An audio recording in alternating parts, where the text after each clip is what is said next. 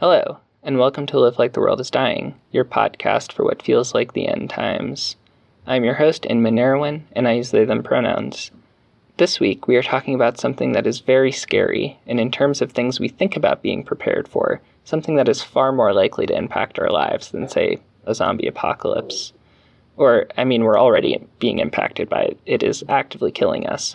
But if I had to choose between preparing for this and preparing for living in a bunker for 10 years, I would choose this.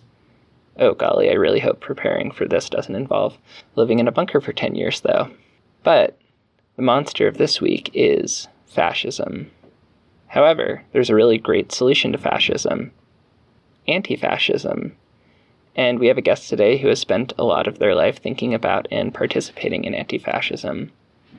But first, we are a proud member of the Channel Zero network of anarchist podcasts, and so here's a jingle from another show on that network. Do-do-do-do-do. I'm going to make those pompous academics regret kicking out such a genius. Deciding to build my lab and do my research. The Time Talks Podcast. Have you ever stared at a 500-page book and wish you could just talk to the author about their ideas instead?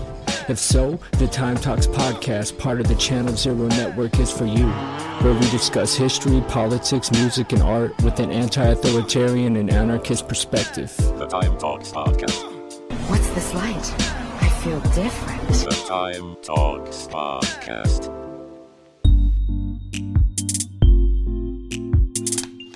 And we're back. And I have with me today writer and organizer Michael Novick, co-founder of the John Brown Anti-Klan Committee, People Against Racist Terror, Anti-Racist Action Network, the Torch Antifa Network, and White People for Black Lives. Michael, would you like to introduce yourself with your name, pronouns, and kind of, I guess, like your history in anti-racist, anti-fascist struggles, and a little bit about what you want to tell us about today? Sure. Thanks, Inman. I am Michael Novick, pronouns he or they. I've been doing anti-racist and anti-fascist organizing and educating and work for many, many decades at this point. I'm in my 70s. I got involved in political activism in kind of anti-war, civil rights, student rights work in the 60s. I was in SDS at Brooklyn College. And I've been doing that work from an anti-white supremacist, anti-capitalist, anti-imperialist perspective. And I think that particularly trying to understand fascism in the U.S. context, you have to look at questions of settler colonialism. And, people sometimes use the term racial capitalism.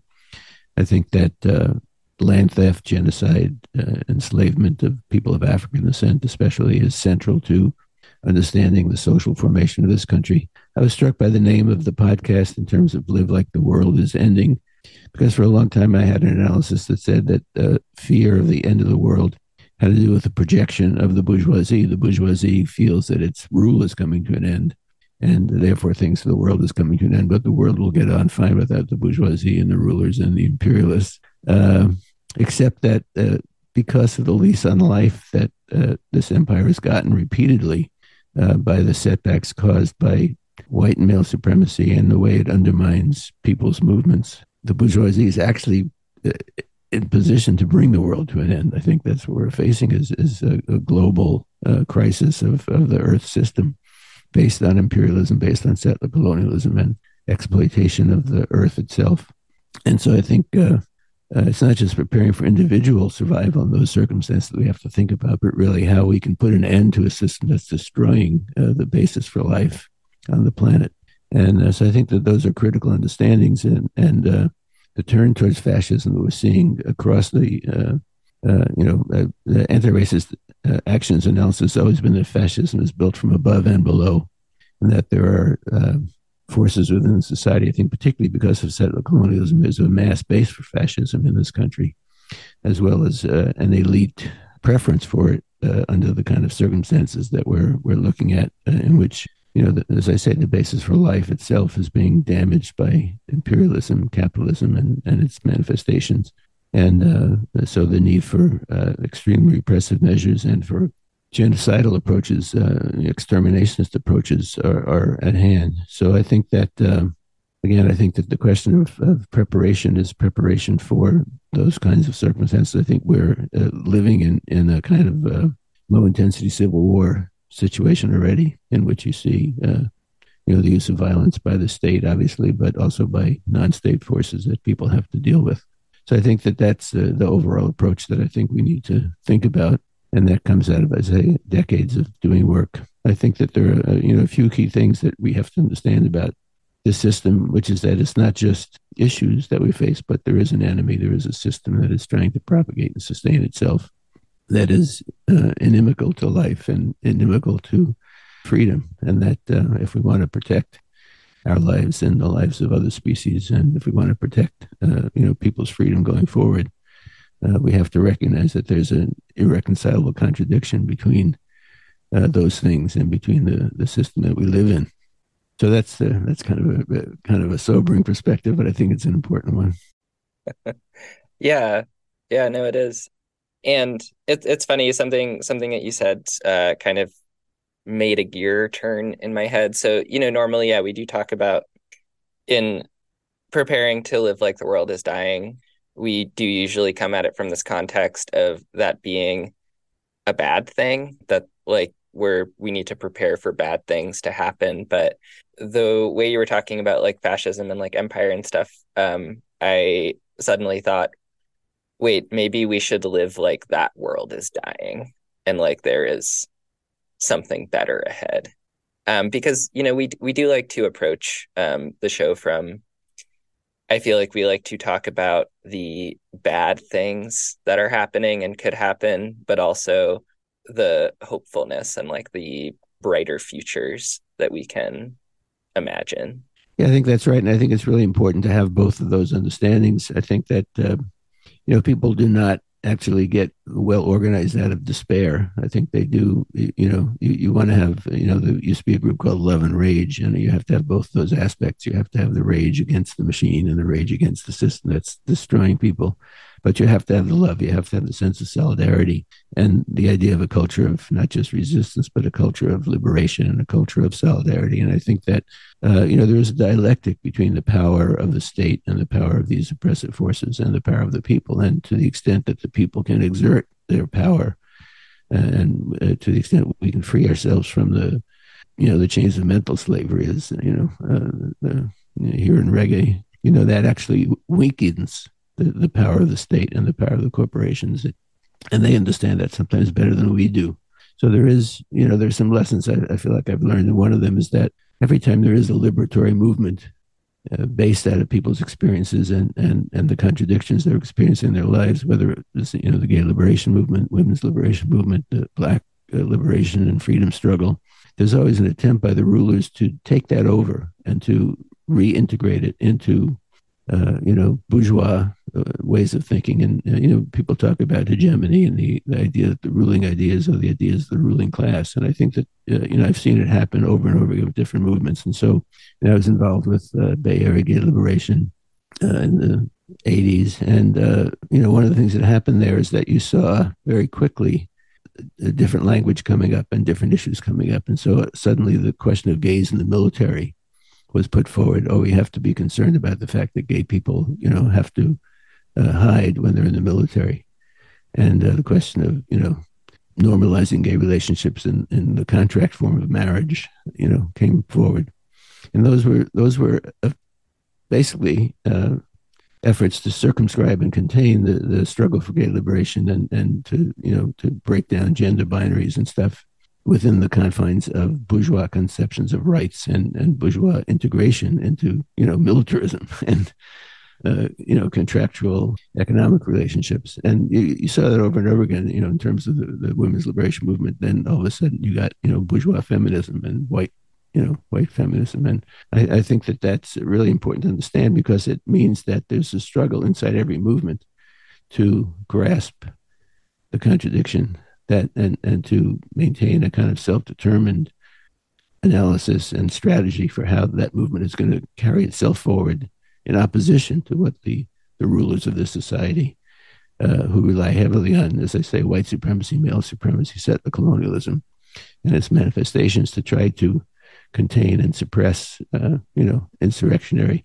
And you see the same thing within preparedness movement. There's, maybe the dominant politics and preparedness movement I think that I've seen over many years are actually white supremacists. They're maintaining the homestead of settler colonial land theft. And so, you have to understand that that's a contradiction in that movement that has to be faced and overcome and struggled with. And, I think having that understanding is critical to really trying to chart a path forward that will, kind of create wedge issues on our side of the ledger, so to speak, and begin to break people away from identification with the empire, identification with whiteness, identification with privilege. And, one of the issues I've had over a long time, for example, I struggle for is people's understanding about the question of privilege. And, I come out of as I say, there were struggles in the 60s and early 70s about, what we called white skin privilege. And I think that it's critical to understand that privilege functions throughout the system all the time. It's not a burden of guilt. It's a mechanism of social control. And anything you have as privilege can be taken away. Privilege is a mechanism of actually obtaining consent and adherence to, parents use privileges with their kids to try to get their kids to do what they want. Teachers use privileges, with students to get the students to do what they want. Prison guards use privileges with prisoners to get the prisoners to follow the rules and stay, incarcerated. And so, that's a mechanism of imperial domination of settler colonialism, and certainly within that context.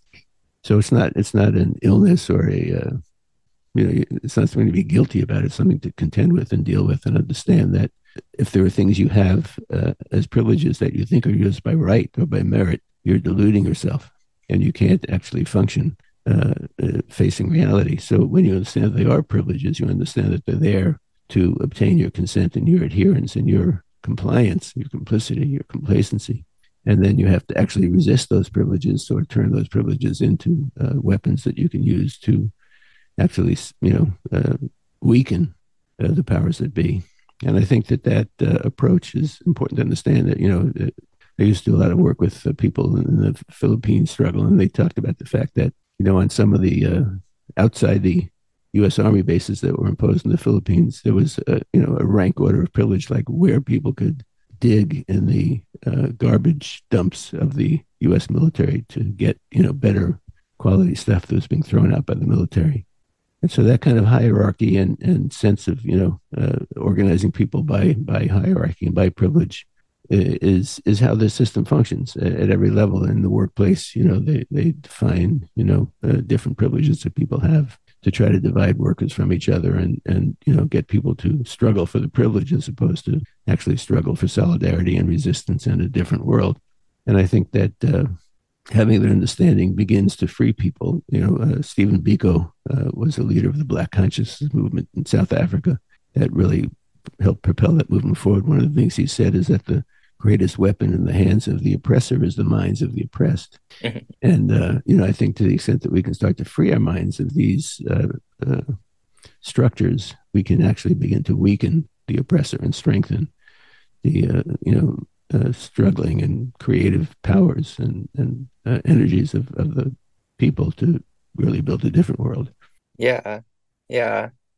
Sorry, this is going to seem like a silly question because it feels very basic, but I love to kind of break things down into their base levels. But what is fascism?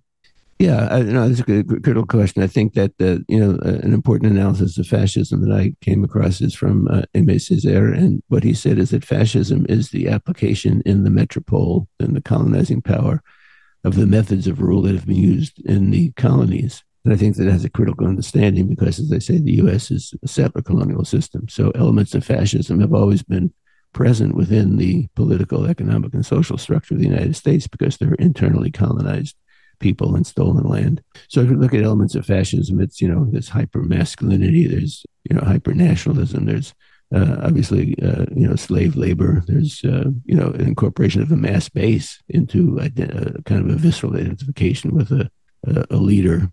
And all of those things really have manifested themselves in U.S. history before we use the term fascism.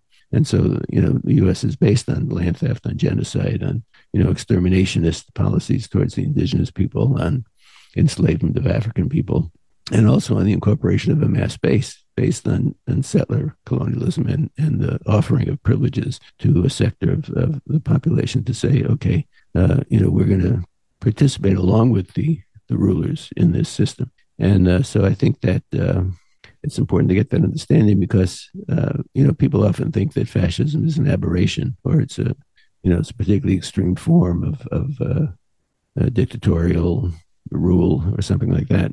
Mm-hmm. But I think that it's really it's a way of trying to reorganize people's personalities around their role within an empire and within it's trying to, as I say, control the way people think and control the way people see themselves in relation to other people. And so, that's why I think that idea that fascism is built from above and below is important because we do see, fascist elements that have some contradictions with the state. And we've seen, for example, in January 6th, the government has gone after certain of these elements because they, have moved too quickly or, the same way that, there were premature anti-fascists during the World War II period and, they went after the people in the Abraham Lincoln Brigade. Sometimes there are sort of premature proto-fascists in this society that have contradictions with the state and, they're operating somewhat independently. So, I think that it's important to understand that and that, there are elements in the state and within the different sections of the state that have their own operative plan. So, if you look at the question of like police abuse and police brutality, there's one approach to it that certain elements in the state take, which is about command and control. They want to make sure that they control the police forces and that the individual officers are not acting independently, but are carrying out, cohesive state strategies. At the same time, there are elements within law enforcement that are, trying to organize individual cops for, organized white supremacy, and the same thing in the military. And so there are contradictions there that we have to be aware of, but at the same time, they're operating within a framework, as you say, of settler colonialism, of organized white supremacy. So one of the things that's come up recently, for example, is this idea that how can there be non-white white supremacists? And, I think it has to do with the fact that, it's not just your identity or your racial identity that's there, but what's your identification? Are you identifying with the empire? Are you identifying with the bourgeoisie? Are you identifying with this settler colonial project that has, shaped really the whole globe over the course of half a millennium? Or are you identifying with the indigenous? Are you identifying with the struggling people? And, it's it's not a question of your particular skin color, but which side of the line are you on? Yeah. How does attempts by the state or by society to kind of like assimilate various like oppressed peoples like into the empire, like how does that kind of factor into this? Well, if you looked at the history of let's say Central America is one case in point, that there were fascist forces in Central America and their base was not really within their own society. Their base was within the empire. And so you have death squads operating, you had mercenaries operating, you had contras operating in Nicaragua, Honduras, Guatemala, carrying out genocidal policies in many cases against indigenous people and people of African descent within their own societies. And so that's not exactly fascism in the same way, but it certainly is aspects of police state and death squad activity that has to be resisted. So I think that when you see Enrique Tarrio and some of these people that are quote unquote Hispanic, operating as proto-fascists, with the Proud Boys or these other formations in the United States, that's a manifestation of the same thing, that they're people who have identified themselves with, a system of white supremacy and a system of domination, a system of exploitation. And they're trying to make their own individual peace with it. And they have, collective mechanisms that reinforce that. And they see, So, I think that fascism has presented itself at times as a decolonizing element in Latin America and Asia and other places where, for example, that when the Japanese Empire was trying to strengthen itself and, formed an alliance with Italian fascism, German Nazism, they also presented themselves in Asia as liberators of Asia from European colonialism, and then they carried out atrocities of their own, in China and Indochina, Korea. So I think that nobody is exempt from this. It's not a genetic factor. It is what ideology, what's the organizing principle that people are operating under to form their society and generate their power. Yeah. If that's militaristic, if it's hierarchical, if it's exploitative, then regardless of what the skin tone of somebody carrying that out is, it can be fascistic in its nature. Yeah.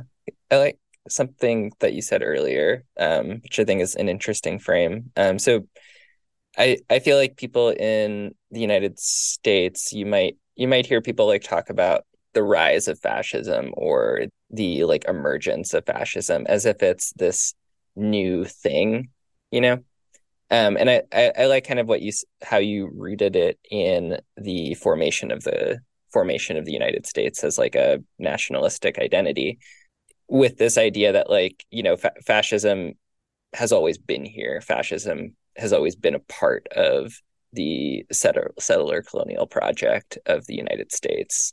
Well, I was going to follow up on that. It's like if you look at the countries in which fascism came to power in Europe, they were mainly countries where they felt they were not adequate empires in their own right. In other words, Spain, even Portugal, France, England, had empires. Germany, came late to imperialism and even to the formation of a German state. Mm-hmm. The German bourgeoisie was not able to really unify all the Germans into a single nation. Same thing with Italy. Italy was, a bunch of kind of mini states and city states, and came late to the formation of a national sense of Italy. And so I think that fascism presented itself as a overarching ideology that could galvanize, a nation and launch it into an imperial mode where it could, compete with other empires.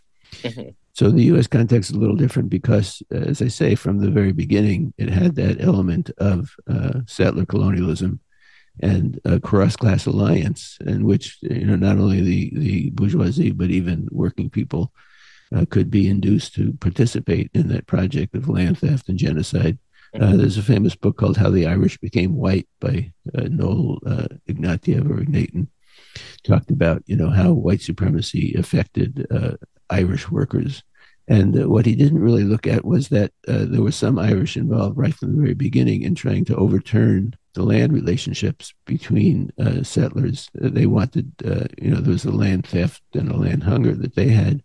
And so, for example, even before the question of a relation between Irish workers and black workers came up, there were Irish in the United States that wanted to overturn the agreements that had been reached, let's say in Pennsylvania, between the Quakers and the indigenous people in Pennsylvania. The Irish wanted land, and they wanted to participate in taking that land from the native people. So, and then that had repercussions back in Ireland itself, because that U.S. empire and those land thefts then affected the consciousness of the Irish within Ireland itself, and weakened the Irish struggle for independence from British colonialism, because there was a safety valve of the U.S. empire, and so I think that it's critical to look at these things because it gives us a sense of what is at stake at different times and what's at issue.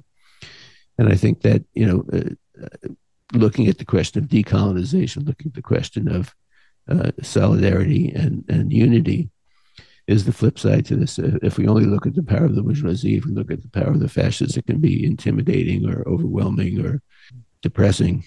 And I think that that's when you talk about preparedness and some of these things, you're talking about what are the generative powers of the people themselves, because imperialism and capitalism are based on a kind of parasitical relationship.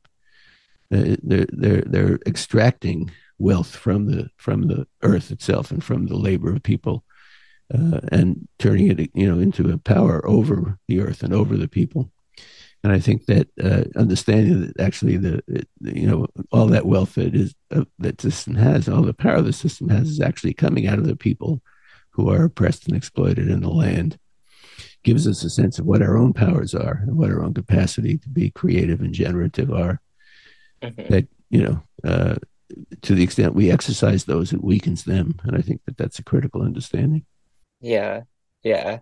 Are there ways that fascism is currently manifesting that feel different from, say, I don't know, like 40 years ago? Yeah, sure.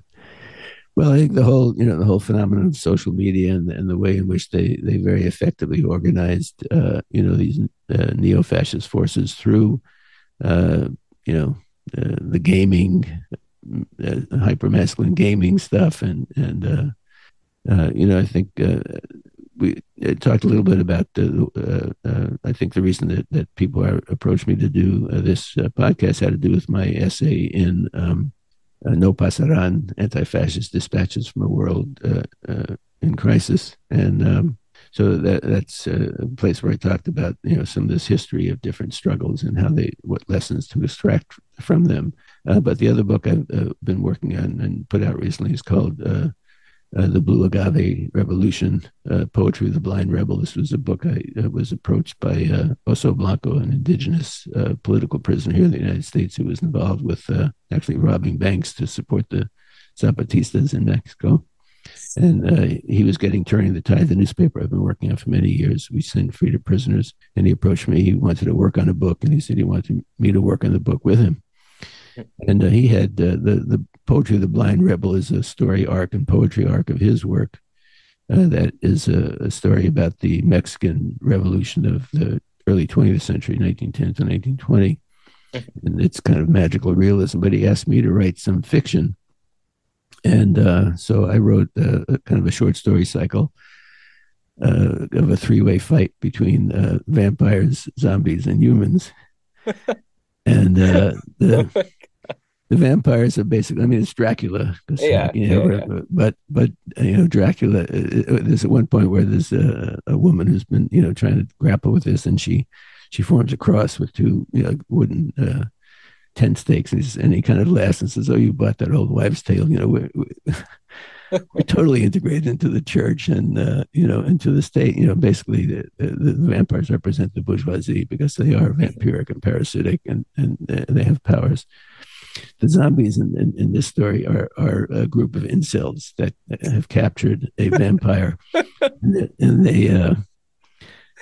they think that they can create a potion from vampire blood that will give them power over women and make them and instead they turn themselves into zombies, and so then there's a sort of three-way fight between the bourgeoisie on the one hand, the vampires, the fascists from below, these sort of incel zombies that have to eat brains, and then the humans who are trying to deal with both of them. And I think that that's an important understanding that there are contradictions between the vampires and the zombies, but they're both our enemy. And so I think that's an approach that we have to understand, that they're it's not a simple linear equation that's going on. There's a lot of things happening. I think that the fascists from below have contradictions with the fascists from above, and we can take advantage of that. And then, but we have to understand that it's not. I think there are weaknesses. Let me go back to this. Historically, people have talked about anti-fascism and anti-imperialism, and there's been an element in both of those of sort of class collaboration. A lot of people in anti-imperialist movements think, oh, well, there's like a sort of a national bourgeoisie that, also doesn't like the empire and wants to exert itself, and we have to ally with them. And a lot of people in anti-fascist movements have thought, oh, well, there's, sort of bourgeois Democrats who also hate fascism. And I think that those have been weaknesses historically. And also the contradiction between people who concentrate mostly on anti-fascism and people who concentrate mostly on anti-imperialism has weakened the people's movements. I think having a kind of overarching understanding that fascism is rooted in empire, and particularly settler colonialism, and that there isn't a contradiction. We have to find the forces of popular resistance that will overturn both, fascism and imperialism. And, capitalism and that we have to have a self-determined struggle for decolonization and recognize people's self-determination in their own struggles and their own capacity to live in a different way, and to begin to create the solidarity forever. We say build a new world from the ashes of the old. And I think that in terms of my own work, I've tried to, although I'm you'd think I'm aging out at this point, but I've been involved as at every point that there's an upsurge in struggle. I've tried to participate in that as part of Occupy LA, and more recently I've been involved with some of the dual power organizing that's going on. And I don't know how much people are familiar with that, but it is a conception, related to, let's say, Cooperation Jackson in Mississippi, where they're trying to figure out ways of organizing themselves economically and also resisting the power of the state. And so I was at the Dual Power Gathering, and it took place in Indiana last summer, and there's one on the West Coast that's coming up in the Portland area. Yeah. Could you explain kind of like what, for our listeners, like, Sure. What is dual power? Yeah, so dual power is the concept that, we have a power and we can exercise that power. And within the framework of this contemporary society, which is so destructive, we can begin to generate and exercise that power. And that there's, as I said, a kind of dialectic between the power of the people and the power of the state and the corporations, the power of the fascists. And that, the different prefigurative elements of the kind of society we want to live in the future can be created now. And that as we exercise that power, it weakens the power of the state. It weakens the power of the bourgeoisie and the power of the imperialists. So I went to that dual power gathering in Indiana. I mean, it's not my bioregion, but I did used to live in Chicago. I felt some affinities with it. And it was, they were to talk about the idea of, what's the relationship between dual power and a three-way fight, with the different conception of what the three-way fight is, that we are having to contend with two different enemies, these fascists from below and the fascists from above, the state and the corporate power, and then also right-wing elements. And I think that in terms of both of those, we have to understand what are the powers that we have to organize ourselves to, as I say, to apply the generative and regenerative powers, to so that people have a sense of what they're fighting for. It's not just anti this and anti that. So, for example, the newspaper I worked on for many years, Turning the Tide, originally we called it the Journal of Anti-Racist Action, or Anti-Racist Action, Education, and Research. And then we changed the subtitle a few years ago to the Journal of Intercommunal Solidarity, in that sense that you have to say what you're fighting for. What are we trying to build? What are we trying to create? What are we creating?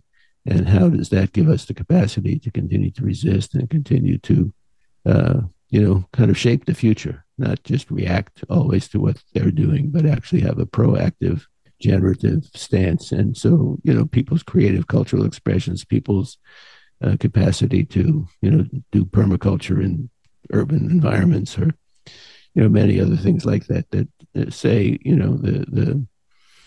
want to restore the biological diversity. We want to restore the capacity of the soil. We want to restore the clarity of the water and the air in the process of struggling for our own liberation. And that, those are things that can happen and must happen now. We can't wait for some revolution that will happen in the future, in which, will create a better world. We have to start in the context and into the interstices of the system, the places that people are being pulverized. And so, in Los Angeles, people are involved in, various kinds of mutual aid work, and, working with the homeless, working with, people being evicted to take over homes and, restore them. And I think all those manifestations, that's a question of dual power. We're looking at the incapacity of the people ruling the society to actually meet basic human needs, and we're trying to figure out how to meet them.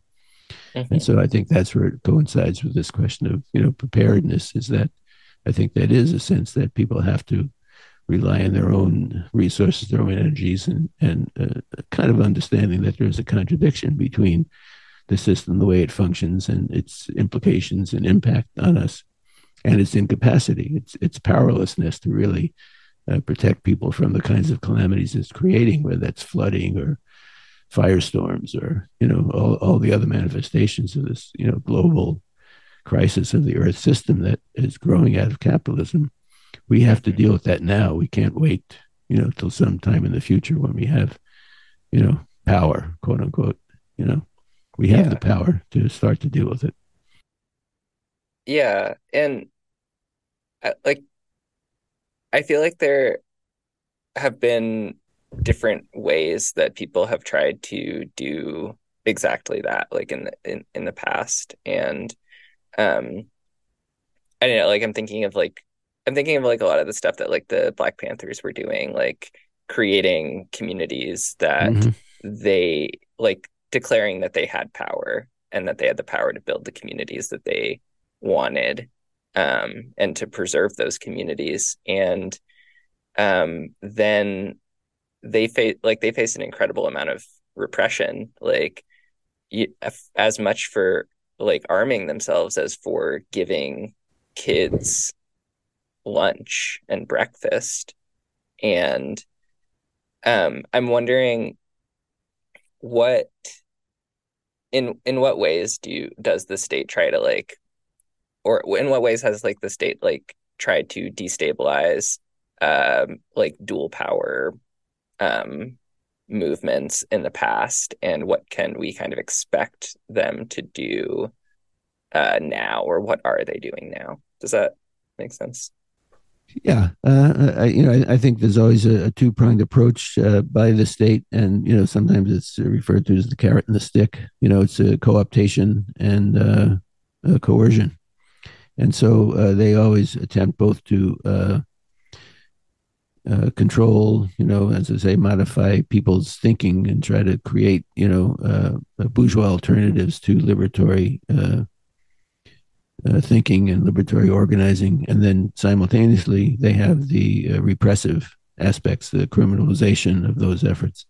And so, in relation to the Black Panther Party, for example, they were simultaneously pushing what they called Black capitalism and saying, "Oh yes, we'll give you, we'll find a sector of Black community that can integrate into the system," and then along with that, they were, carrying out COINTELPRO, which was a war strategy of, creating contradictions inside Black liberation organizations, setting one against the other, trying to, execute, incarcerate, people who were not willing to compromise their principles. So I think we have to be aware that you're seeing the same thing go on. They around policing issues, they constantly want to put forward, different reforms and, accountability measures and ways that people can, participate in civilian oversight mechanisms that really don't do anything. And at the same time, they're, attacking people who are doing cop watch or, groups like the Stop LAPD Spying Network, which has, exposed a lot of stuff about this, it's constantly being targeted. So I think that that two-pronged approach by the state is something we have to be very aware of. It's not only coercion and criminalization and repression, but it's also co-optation and giving people individual solutions and mechanisms that are you call it nonprofit industrial complex. This whole mechanism of structures that are set up to get people involved in, grant writing and, looking to, philanthropists to somehow support them in their work. And I think that one of the things the Black Panther Party did was it had its own self-generated, funding by going to the base community they were trying to organize and talking to, small shopkeepers and talking to churches and trying to integrate that into, these liberatory efforts. So I think that, looking at that model, like when I started doing, for example, People Against Racist Terror, there were a lot of small anti-racist groups around the country, and a lot of them ended up going the route of, looking for grants and looking for, nonprofit organizations that they could fold themselves into. And I think that kind of denatured them. They became, as opposed to being grassroots, they became board and staff organizations, and individuals would create careers out of it. And I think that mechanism of transforming popular movements into nonprofit organizations or non-governmental organizations that accommodate themselves to existing power structures, existing economic realities is one of the things that we need to try to avoid happening in this current period. Yeah, no, that makes a lot of sense. Yeah, it's funny because I feel like I'm seeing a lot of groups involved in mutual aid who are, I think, taking that lesson of the nonprofit industrial complex and but are also trying to access larger swaths of money than the communities that they're part of can provide. Like this like model of like it's important to like involve your community base in those things and to generate those things ourselves.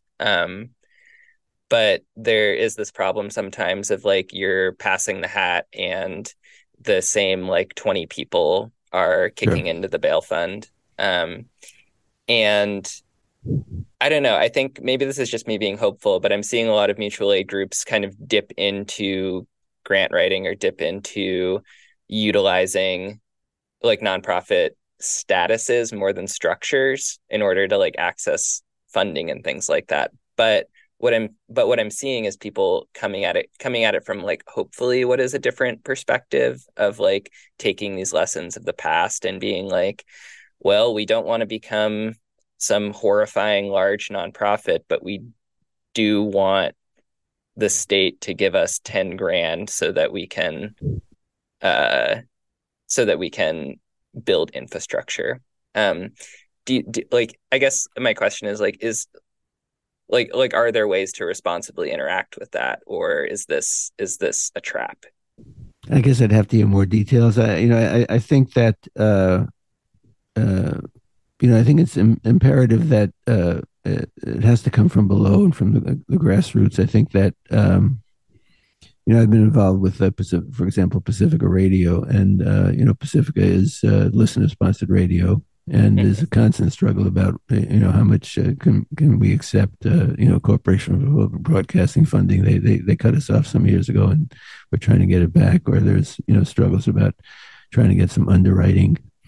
It depends who you're accountable to for the money that you get in. Are you accountable primarily to the funder, or are you accountable primarily to the people who are, using that money, and the people who are, self-organizing for, community power and community sustainability, and, some of the things we're talking about of, uh, self-determined strategies. And I do think that what happened to a lot of the 60s movements is that there was an ebb in the mass movement, and then people made their separate piece. It was like people were like flotsam and jetsam as the tide of people's power movements were negatively impacted because of, say, white supremacy, male supremacy, COINTELPRO, and an inadequate response to deal with it. Then, people ended up in, labor unions where they were,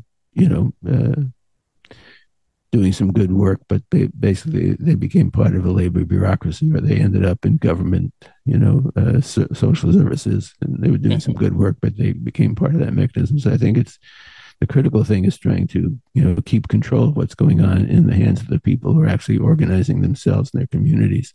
Yeah. No, that makes sense. What are strategies that we should be embracing for like countering this current escalation in fascist tendencies?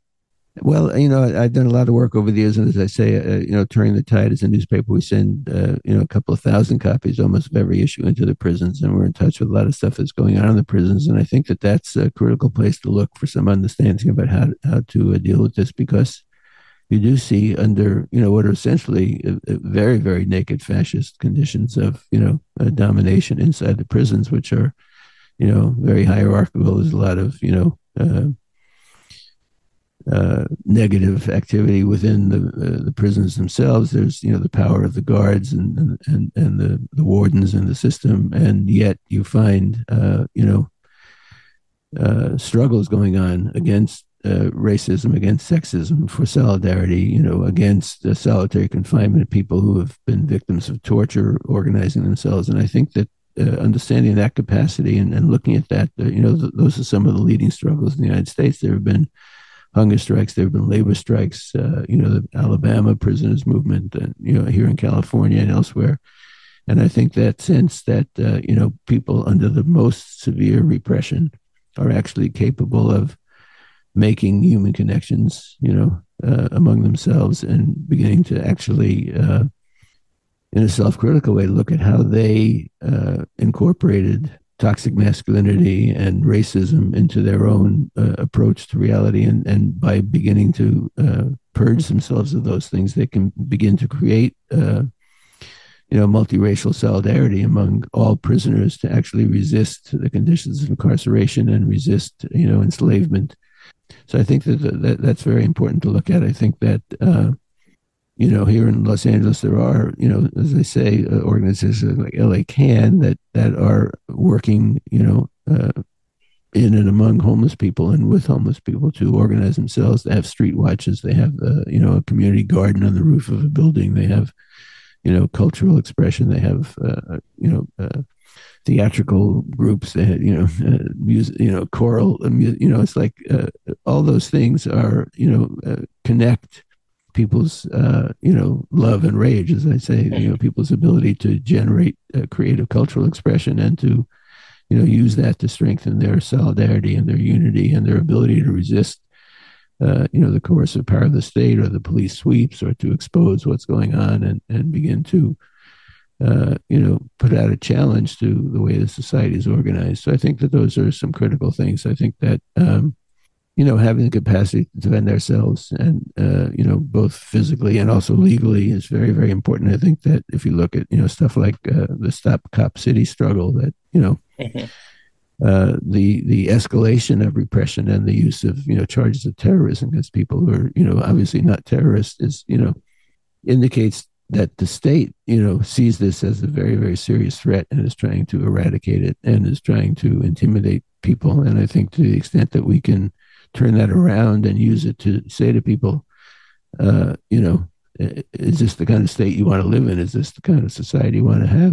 Is a way to begin to change minds and hearts of people who have been going along with the system. I lived through a whole period where we freed many, many political prisoners. We freed Bobby, we freed Huey, we freed Angela, and even the Panther 21 in New York. It's like the jury met for about 30 minutes and acquitted them all, because the power of those organized forces affected the consciousness of the jurors. And I think that understanding that we actually have the power to begin to shape not just our own consciousness, but to ways that struggle with people to which side are you on, and to give people a sense that there is a side that they can identify with and become part of and transform their own lives and transform the society in the process of doing that. And so I think, for example, the stuff around preparedness is vital. We're living in a world in which there are, these incredibly destructive wildfires, floods, tornadoes, and it's very, very clear that the state is, incapable of even dealing with it after the fact, let alone preventing it. And so I think that gives us an opening to talk to very, very wide sectors of the population in cities and in the rural areas as well. And I think that, for example, the Anti-Racist Action Network at its heyday had hundreds of chapters around the country in small towns. And, because young people were in their own high schools and, music scenes were suddenly faced with this threat of fascism and said, hey, we have to get organized. And so I think that, we need to see these things as opportunities to really, in a very, very massive way, begin to engage with people and begin to offer an alternative way of thinking about the world that gives some hope and some prospect of dealing not just with the crises and the repression, but a way forward for people. Yeah, and that kind of ties into. I love that you use this phrase.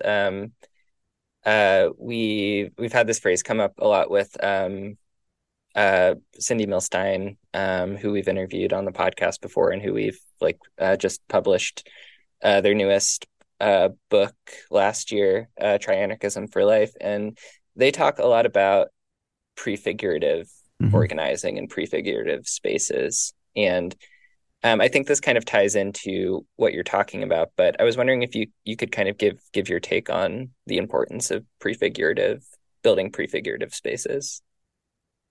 Yeah, I think that we have to find ways to bring people together and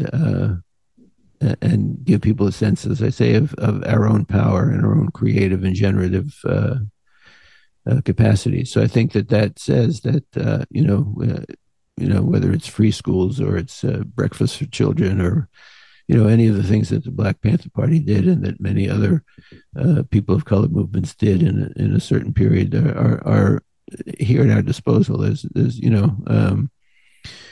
I know, for example, there's a crisis in childcare and child rearing that's going on, and so organizing people into childcare collectives, and people, jointly taking responsibility for each other's children and creating, trust relationships that make people feel comfortable with that, would be one example.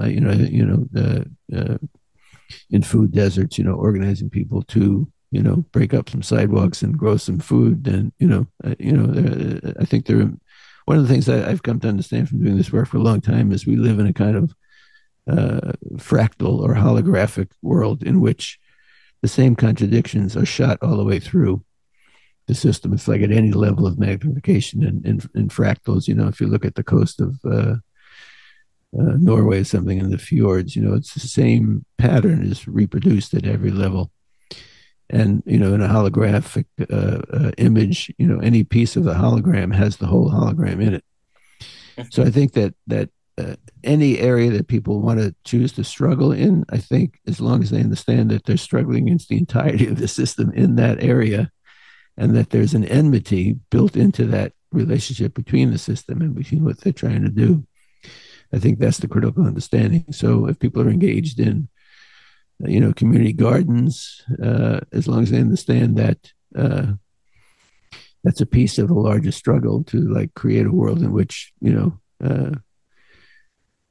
nature has a space to, reassert itself and that people can eat, different food and better food and, any area that, whether it's, struggle over transgender, non-binary or anything else, once people see that it's the same system throughout that they're struggling with, it lays a basis for solidarity and for unity and for, kind of a struggle on many fronts simultaneously that says, it's sort of the war of the flea. The system is vulnerable in a million places because the system is in all those places simultaneously. And they have a lot of money and a lot of power to deal with that. And they're organized in these systems of, command and control, as I say, and artificial intelligence and all the rest of it to, kind of keep track of everything. But we're in all those places simultaneously as well, because we're everywhere. And trying to coordinate those things, I think, is very, very important. This is a little bit of a backup, but I remember that I wanted to ask you about it. So we're currently seeing a pretty horrific and intense wave of legislations against trans people and against queer people, right. Non-binary people, and yeah, I'm wondering what your take on that is as kind of an indicator, if we have to imagine fascism as a spectrum of where we could be going, what is that kind of legislation and repression an indicator of? This is a little bit of a leading question, I guess, but yeah, I think that obviously fascism always tries to target the people they think are the most vulnerable. Mm-hmm. And also, as I say, I think they want to create, what they see as wedge issues that they can use to divide people and segment people off. And so I think to the extent that we can reverse that, and we can try to unite people around a different conception. One of the things that struck me is that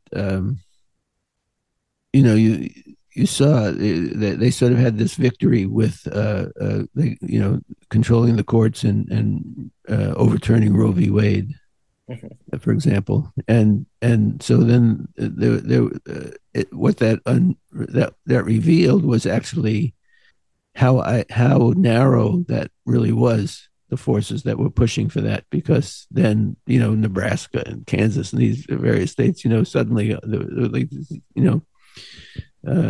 electoral reinforcement of abortion rights happening. And I think the same thing can happen here. I think that there are so many families that their concern is about their own kids, or and the parental rights, so it reveals that these fault lines go through the whole system. That's what I'm trying to say. It's like all of their power is based on kind of repression and on exploitation. And to the extent that people begin to see that and how it impacts on them, it opens up vistas of possibility to say, if you're concerned about your child's right to get the medical assistance they need, why is the state coming in to prevent you from doing that, and what are the interests that are trying to depict this as a threat to the stability of society or something. And yeah. So, I think in that sense, every crisis is an opportunity. I think the other thing that I did want to talk about a little bit was the whole COVID, the pandemic, going back to the prepper thing. I think you saw, again, a lot of right-wing exploitation of that issue. And, so I think that, to the extent that we can get out ahead of that, and look at, okay, so for example, a society like Cuba, which had a completely different relationship to this because they're organized in a different way. And, they actually have a public health system, and they actually created their own vaccines, not the ones from Big Pharma here in this country. And, begin to get people to think about that. And why is Cuba stigmatized by this society? Why are they embargoing, Cuba, Nicaragua, Venezuela, all these countries? The connection to a global sense of, what are the possibilities in the world? What are the prefigurative formations that are happening inside imperialism by countries that are, actually resisting it? And so if you look at, the medical care system in Cuba, for example, they have, every neighborhood has a doctor that lives in the neighborhood, and nursing staff and other people, and works door to door with the people in that neighborhood to be concerned about their health and their well-being, not just responding to a particular medical crisis. And then they have that's systematized, and they. So in that context, they were able to vaccinate people not through coercive measures, but through trusted, people that were part of their community that, could reassure them about the fact that they developed the vaccines themselves, and that, the Cuban pharmaceutical industry came out of their effort to deal with chemical and biological warfare by the United States. The U.S. was like putting in swine fever as the way to destroy pigs that every family in Cuba had their own little pig to raise and supplement their food. And so they developed animal vaccines first to protect their those animals, and then they worked their way up from there. So I think that sense of I had a good friend recently who passed away from complications of diabetes, and the Cubans have developed treatments for diabetes and to prevent amputation of limbs and other stuff. And all of that is unavailable to us because of the U.S. imperialist embargo in Cuba and blockade, and giving people a sense that there actually are people living in the world at much better conditions. You know, the United States is number one in incarceration, number one in you know, many social ills, number one in you know, overdose deaths, and you know, on and on and on. Yeah. Number one in evictions, and begin to, you know, really give a sense to people that this system has nothing to offer them but destruction, and that, you know, we have the capacity to create something different. Yeah.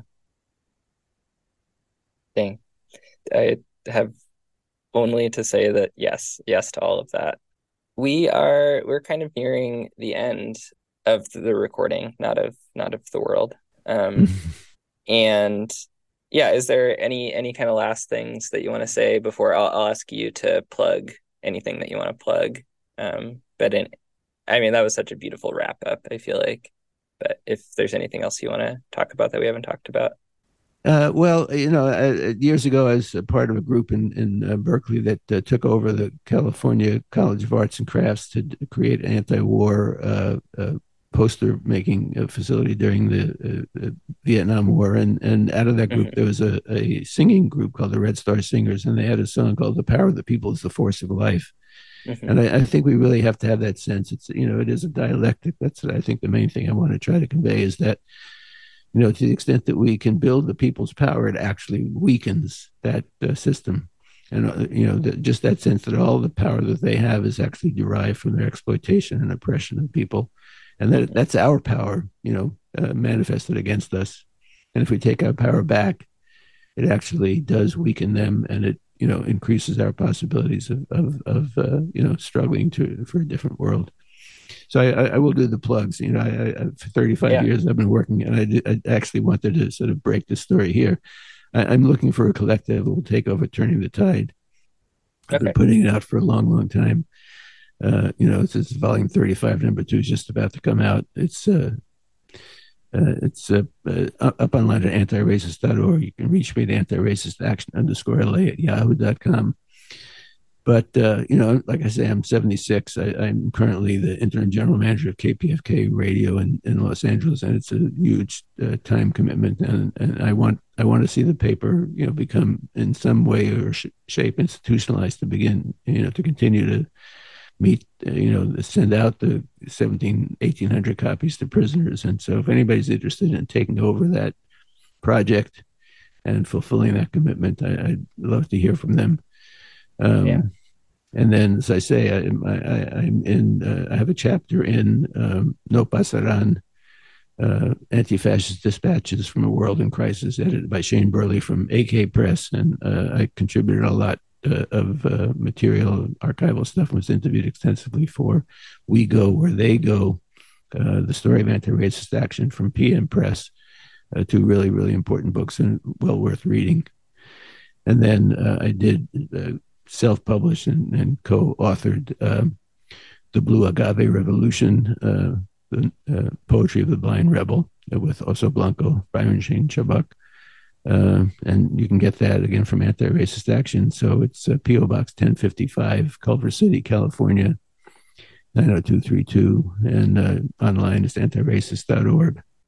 Wonderful. And is in the Blue Agave Revolution, is that where we can find your short story about the 3-way fight between vampires, humans, and like, zombies? It's a kind of a novella. There's like about 7 chapters of a longer thing, and there's also a shorter one about a group of teenage mutants called Black Bloc that they have these kind of minor powers. One of them can, you know, it's